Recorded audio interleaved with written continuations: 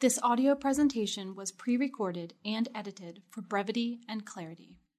Hello, I'm Michael Buckley with the Bright Focus Foundation. Welcome to today's Bright Focus Chat, What's New in AMD? If today's your first time joining us, welcome. Give you a brief overview of who we are and what we'll do today. The Bright Focus Foundation is a nonprofit based in Maryland. We fund some of the top researchers in the world. These are scientists that are trying to find cures and better treatments for macular degeneration, glaucoma, and Alzheimer's. And what we try to do with the chat and with materials on our website is to share the latest updates from science and best practices in medicine with families that are impacted by these diseases. So in addition to today's chat, you can learn more at brightfocus.org. What we do in the chat is we have an opportunity to talk to some of the top researchers and other experts in the field of macular degeneration. Let me tell you about today's guest. It's Dr. Joshua Dunayev from the University of Pennsylvania Medical Center in Philadelphia. If the name sounds familiar, he's been a frequent guest at the Bright Focus Chats and has written some really helpful articles for the website, brightfocus.org. And he is one of the leading experts on macular degeneration, particularly the development of possible treatments and things that could lead to cure. So Dr. Dunayev's a great person to kick off the new year with a very simple question, and that's what's new in AMD. So Dr. Dunayev, welcome. Thank you very much, Michael. Good to be back with you and happy to get some information out to patients. Great. Yeah, January is the time where a lot of people kind of take stock of where things are and how far we've come and what's left to go. So kind of in that vein, almost a state of the union. Like, how would you compare where we are with AMD, diagnosis and treatment and new research? How do you think we are now in January 2022 compared to how things were maybe 5, 10, 15 years ago? Sure. We've come a long, long way. So back when I started seeing patients with macular degeneration in the year 2000, we really didn't have much to offer other than some laser treatments that didn't work that well. And then in about 2005, we got Lucentis and Avastin, and these are drugs that we can inject into the eye to slow the progression of wet macular degeneration and sometimes even reverse it and get patients better vision. And then in about 5 years later, we got Eylea, which can be given somewhat less frequently than Lucentis and Avastin in many patients. A lot of patients complain about the frequency of injections in the eye, understandably. And one goal for all these years has been to decrease the frequency of injections, but still get the same benefit. And there are some interesting developments in that we can get to a little bit later when we talk about some newer treatments. But I think that has been the major advance over the past 15, 20 years. There are also patients who suffer from the advanced form of dry macular degeneration, which is called geographic atrophy. And there are some treatments that are looking promising for that form of macular degeneration too. We're not quite there yet, but I think we may have something coming along even later this year that's being reviewed by the FDA. In terms of diagnosis, the imaging technologies for macular degeneration have improved dramatically. We now have this imaging device called OCT, optical coherence tomography.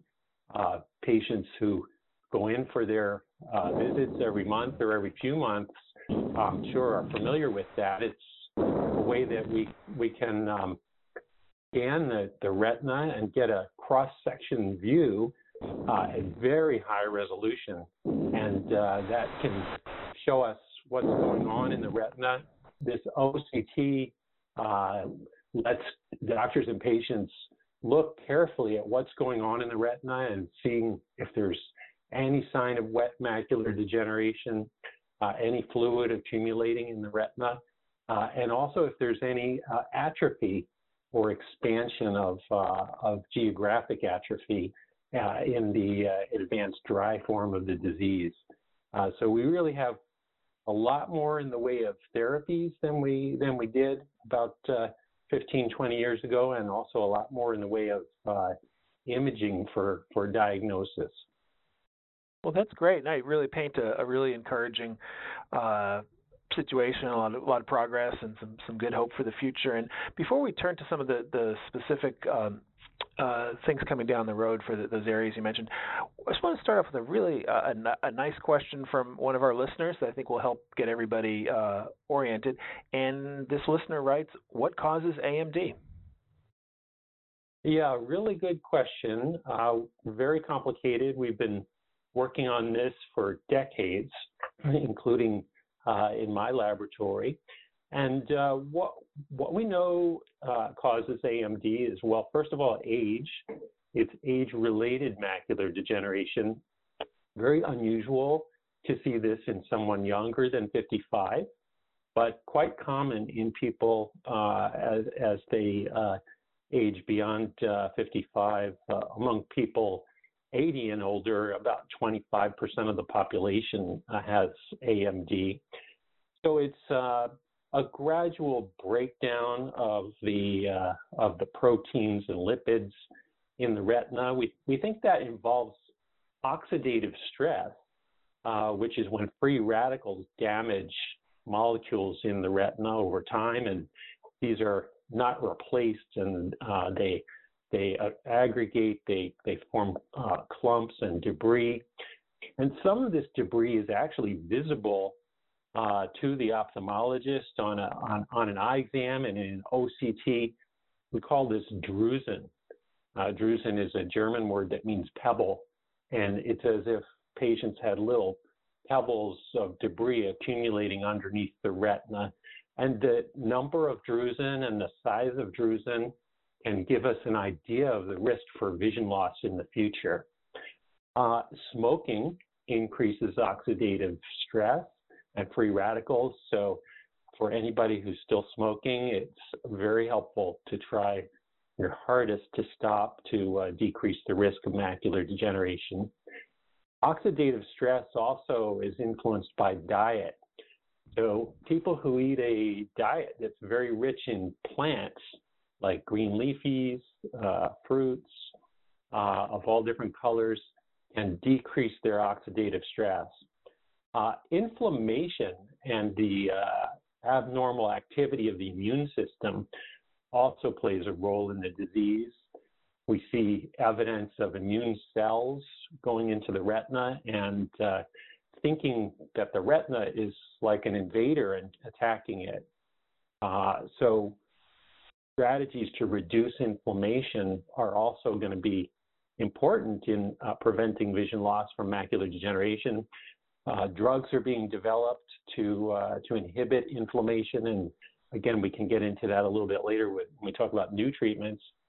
But again, this diet that's rich in plant-based whole foods and actually fatty fish twice a week, like salmon, can decrease inflammation.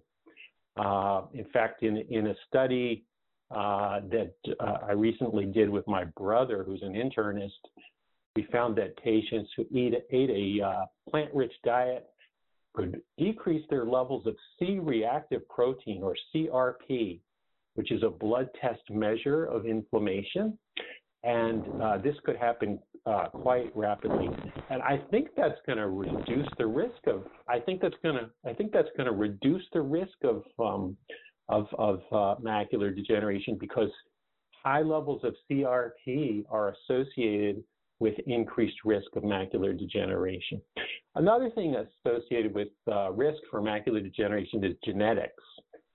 So my patients have often asked me, if I have macular degeneration, are my children necessarily going to get it?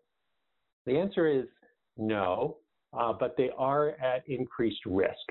So it's a combination of genetics and environment that causes macular degeneration.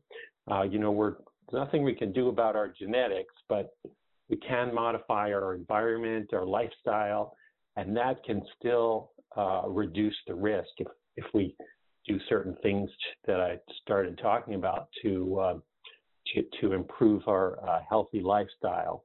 The genes that are associated with macular degeneration, again, are related to inflammation. So that supports the idea that abnormal activation of the immune system is promoting the development of macular degeneration, and the progression, and calming down the immune system is going to help protect vision, Michael.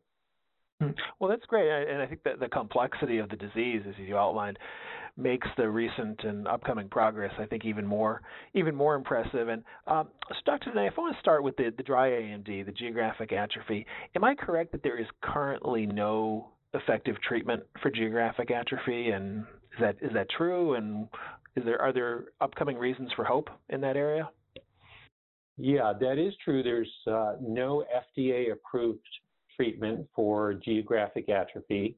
What we can do currently is monitor the progression and let patients know how it's coming along, and also give low vision aids. So there are optometrists who specialize in patients with macular degeneration. They're called low vision optometrists, and they can provide special lights and reading glasses and magnifiers that help patients with geographic atrophy use the vision that they still have. Now, there are some drugs that are in the pipeline that could potentially be approved as early as this year. So there's one from a company called Apellis called APL-2, and there's another one called Zimura. These drugs were shown in phase 2 and phase 3, even advanced clinical trials, to reduce the rate of expansion of geographic atrophy. So what happens in geographic atrophy is there's a little patch of atrophy in the center of the retina and the macula, and that will expand over time if it's untreated. So the patient will have a blind spot or several blind spots that will enlarge over time. And this drug, which inhibits a component of the immune system called complement, will slow the rate of progression by somewhere around 20%. And now that's not, it doesn't sound like a huge reduction, and it's not, but it's a start.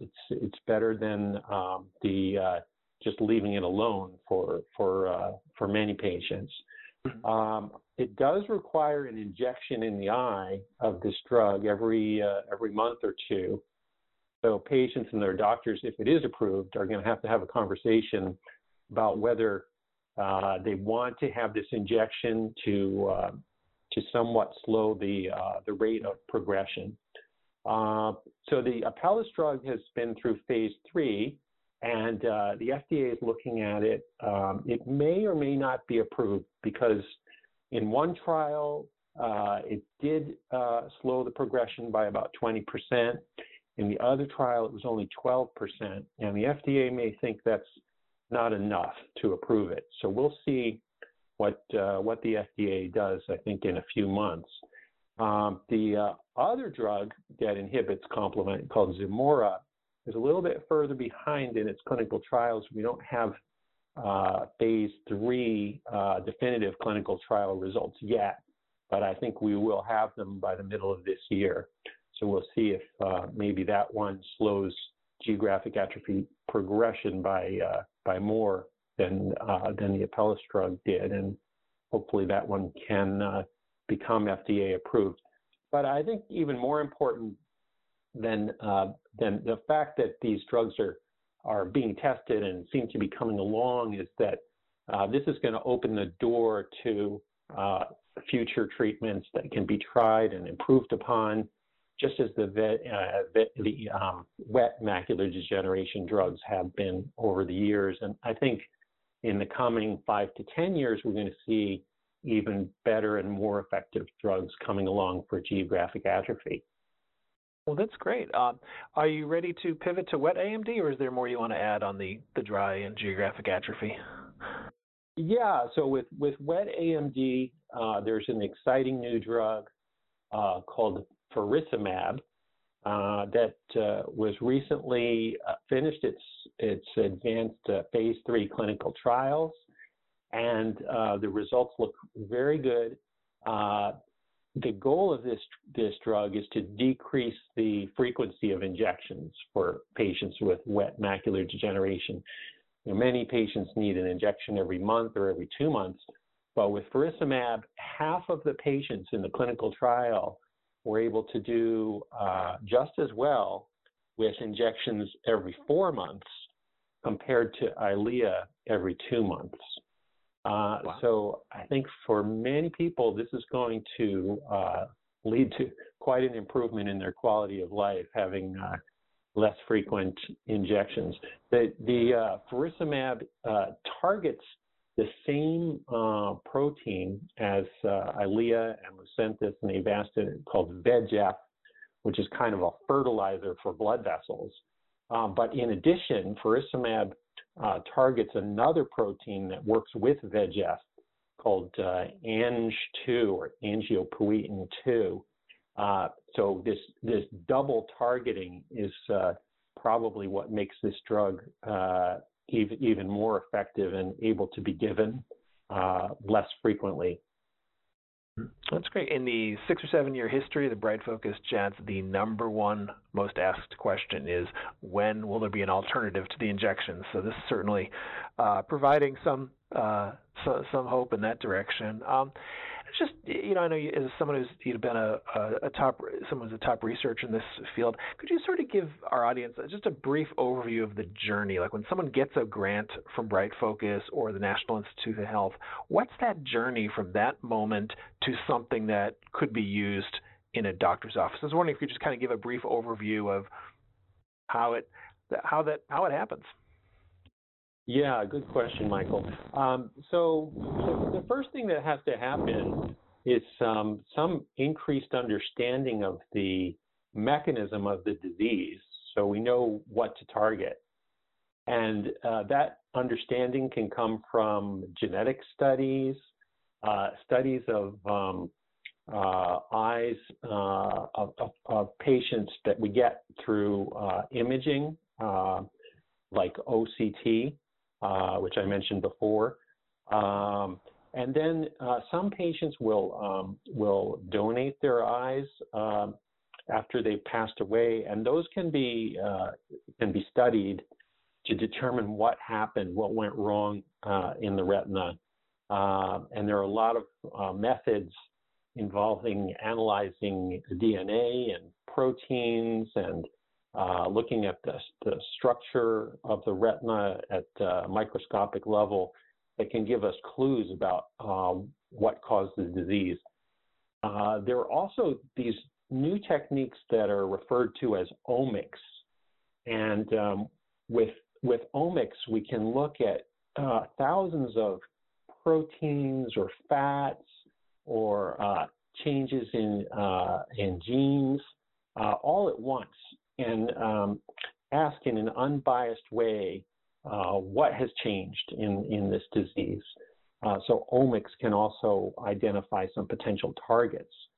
Then once we have targets or pathways that have been identified, we can test drugs that can change those pathways.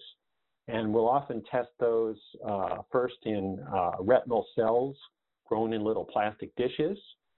And then we'll test them in mice, and then eventually move to clinical trials, phase 1, 2, and 3. Phase 1 is mainly for testing safety. Phase 2 is safety with hoping for a little bit of proof of efficacy, and then phase 3 is really the definitive trial that's going to test whether it's effective and also still safe. So it's quite a journey. It takes a village, as they say. a lot of researchers working together internationally, attending international meetings, these days largely virtual meetings, and funding from the National Institutes of Health and foundations like Bright Focus is critical for making this happen.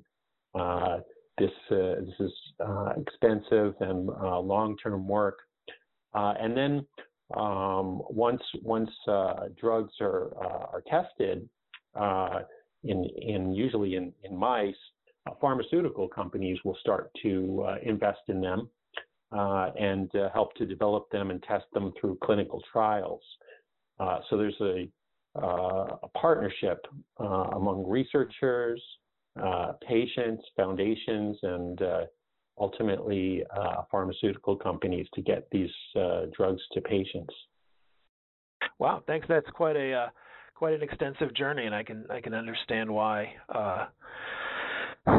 Things either take some time or don't always pan out, but I think it just gives even more reason for hope over the things that you've outlined for us today. And before we turn to a couple of listener questions, I was wondering, over the last couple of years, what you and your colleagues at the Penn Medical Center, have you had sort of observations about how folks with low vision and are coping during the pandemic? Or kind of you and your colleagues, like what are you observing, or is there sort of advice that you think would be helpful? Particularly, we're in the third pandemic winter now, and it's a tough time, I think, particularly for folks with low vision. So I was wondering, what are the doctors at Penn Medicine, what are they seeing in their patients?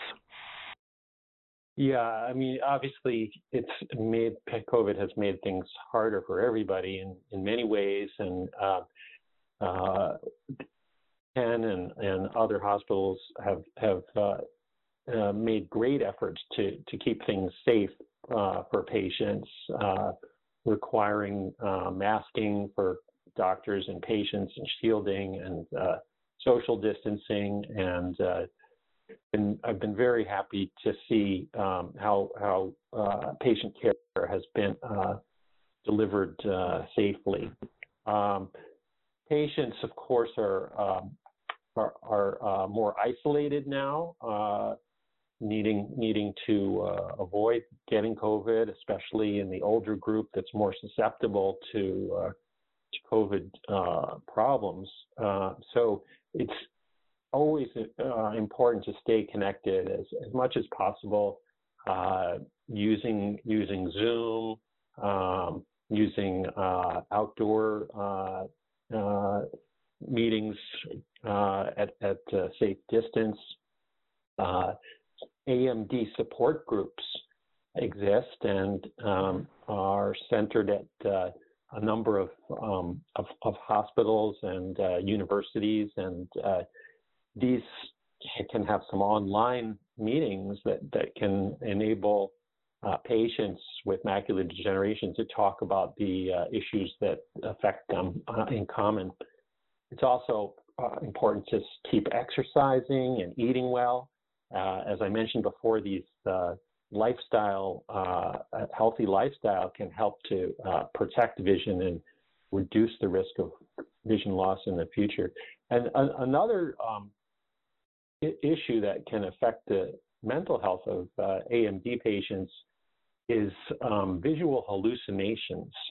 So this is something that can affect people who've lost a fair amount of vision.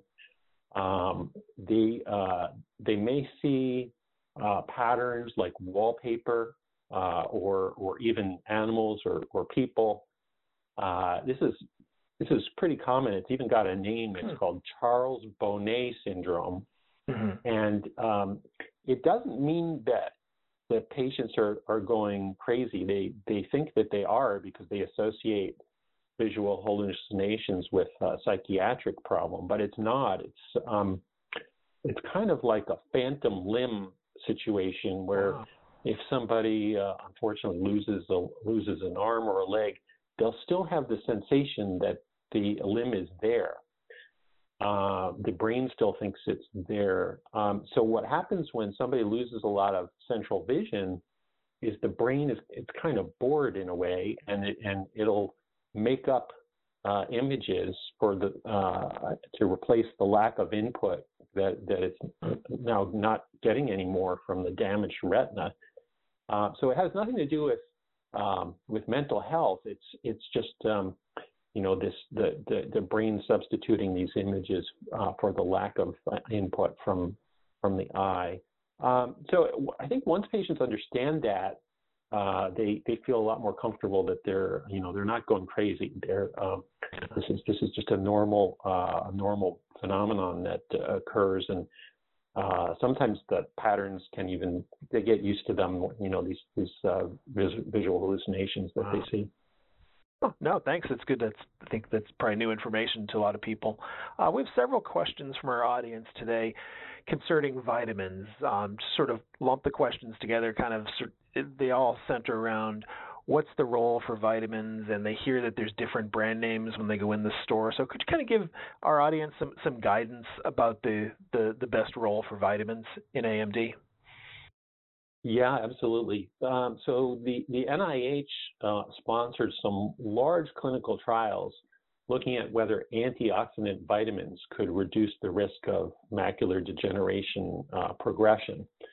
And these studies were called the Age-Related Eye Disease Studies, or AREDS. There were two of them, AREDS 1 and AREDS 2. AREDS 2 modified the formula a little bit. And remarkably, it showed that in patients with early macular degeneration, patients with drusen, those little white spots that the ophthalmologist can see in the retina, taking AREDS 2 vitamins reduces the risk of progression to wet macular degeneration by about 25%.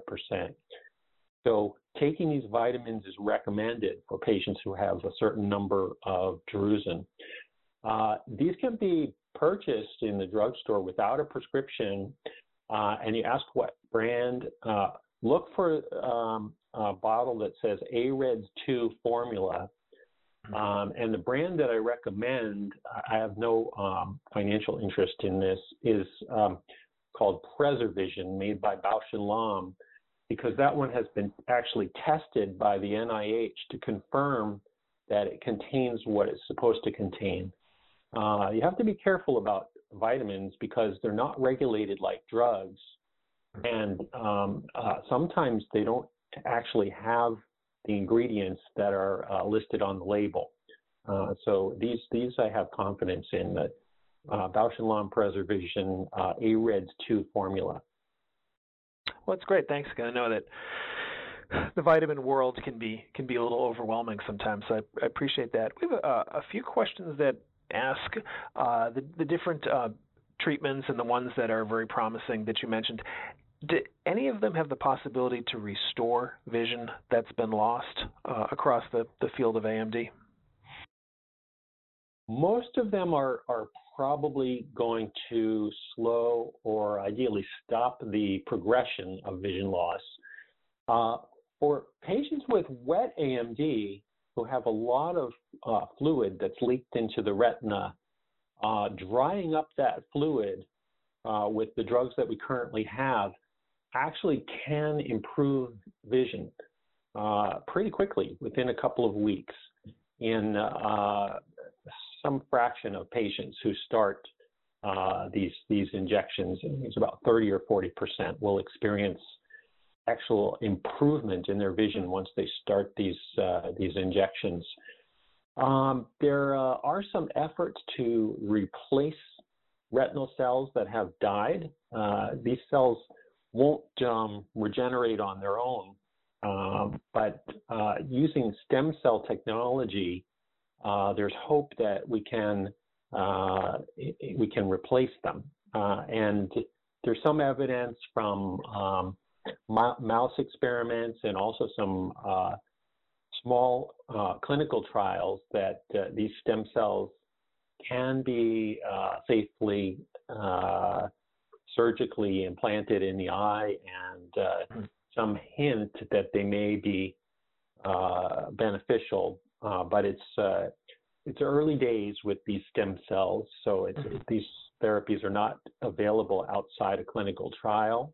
And I would warn patients not to get any kind of stem cell therapy that is not in a clinical trial registered with the government on the website clinicaltrials.gov, because there have been some unscrupulous practitioners who have given stem cell treatments at a high price, and patients have lost a lot of vision because these treatments were not adequately tested for their safety. Wow. We have a question that I think is pretty interesting. We've never really addressed this. Listeners wondering, now that more people are getting shingles viruses, and she's heard that shingles can develop near the eye. She's wondering, is there anything good or bad about a shingles vaccine in terms of developing AMD or AMD getting worse? Like, she just wants to know, is there a connection or no connection between the shingles virus and managing AMD? Well, it's an interesting question. There's no known connection between the virus and AMD, but it certainly is true that shingles can affect the eye in a very serious way. It's most likely to happen if the patient has a rash on their face that involves the tip of the nose. That if it's on the tip of the nose, it's likely that it's also going to be affecting the eye. So for patients who have a rash on the face, they also need to see an ophthalmologist to check whether they're developing shingles in the eye, and then they might need some treatment for the eye to address the virus infection in the eye. So the vaccine is recommended for the elderly population. Definitely ask your primary care doctors about it, because shingles in the eye, again, can be really an awful thing, lead to some vision loss and pain. And shingles anywhere on the skin is very painful, and you really want to avoid it. So the vaccine is recommended for most older people. Well, great, thank you. It's really helpful, Dr. Danaeff. Before as we wrap up this call, I was wondering if you have in the years you've been doing research and involved in vision health, is there sort of one big thing you've learned, or one thing you'd wish that all your patients at Penn Med knew, or people on the call? Do you have sort of a piece of advice or a lesson or observation that you can share with the audience to kind of close out today's discussion? Yeah, it's a really good question, Michael. One thing I've noticed is when patients come in, they've received a diagnosis of macular degeneration, and they're terrified, and justifiably so. They think they're going to go blind and quickly. And the first thing I like to do is reassure them that they're probably not going to go blind and not quickly. So the macular degeneration only affects the center of the retina, the macula, and not the peripheral retina in the vast majority of patients. So in the worst case, where patients have a lot of damage in macula of both eyes, they keep their peripheral vision, which enables them to get around carefully, to see objects, not with high clarity, but they can see objects, and they can read a little bit if letters are magnified a lot, using that peripheral vision. So they're not going to go kind of black blind with no light perception. Also, many patients with early macular degeneration are never going to lose much vision, if any. So especially if they adhere to the healthy lifestyle issues that we were talking about, not smoking, eating a diet that's rich in whole foods, plant-based, green leafies, fruits, vegetables, and fatty fish twice a week. They're not at high risk for losing vision, especially if they don't have very many drusen or very large drusen. The ophthalmologist will follow the size and number of drusen over time and can let patients know what their risk is based on that. But again, many patients are going to be able to keep good vision for their whole life. And the advent of new therapies for patients who do develop advanced macular degeneration, either wet or geographic atrophy, is also protective. These drugs that we can inject into the eye every month, or now maybe as infrequently as every 4 months with this new drug, faricimab, assuming it's going to be FDA approved this year, can help maintain pretty good vision for quite a while, if not for the patient's entire life. Well, that's great. No, I appreciate you putting this into perspective and something that is in one level reassuring, but also I think you made it clear how much the patient needs to follow best practices and healthy lifestyle and the recommendations from their physicians. I appreciate you putting it in that context. And Dr. Danaeff, I just want to thank you so much. I know you've been a regular voice for us here at Bright Focus, and I think on behalf of our audience, just thank you so much for giving us hope for future research, but also reminding people this is a pretty important topic to manage well every day. Thanks, Michael. My pleasure. And thank you for providing the opportunity to get accurate information out to patients, and also for the funding that Bright Focus provides to researchers on macular degeneration to help develop that next generation of treatments. Well, that's great. Now, thank you. It's an exciting time in the field of science to save sight. So this concludes today's Bright Focus chat. And on behalf of Dr. Danaeff and all of us here at Bright Focus, thank you for being with us today. Goodbye. The information provided in this recording is a public service of Bright Focus Foundation and is not intended to constitute medical advice. Please consult your physician for personalized medical, dietary, and/or exercise advice. Any medications or supplements should only be taken under medical supervision. Bright Focus Foundation does not endorse any medical products or therapies.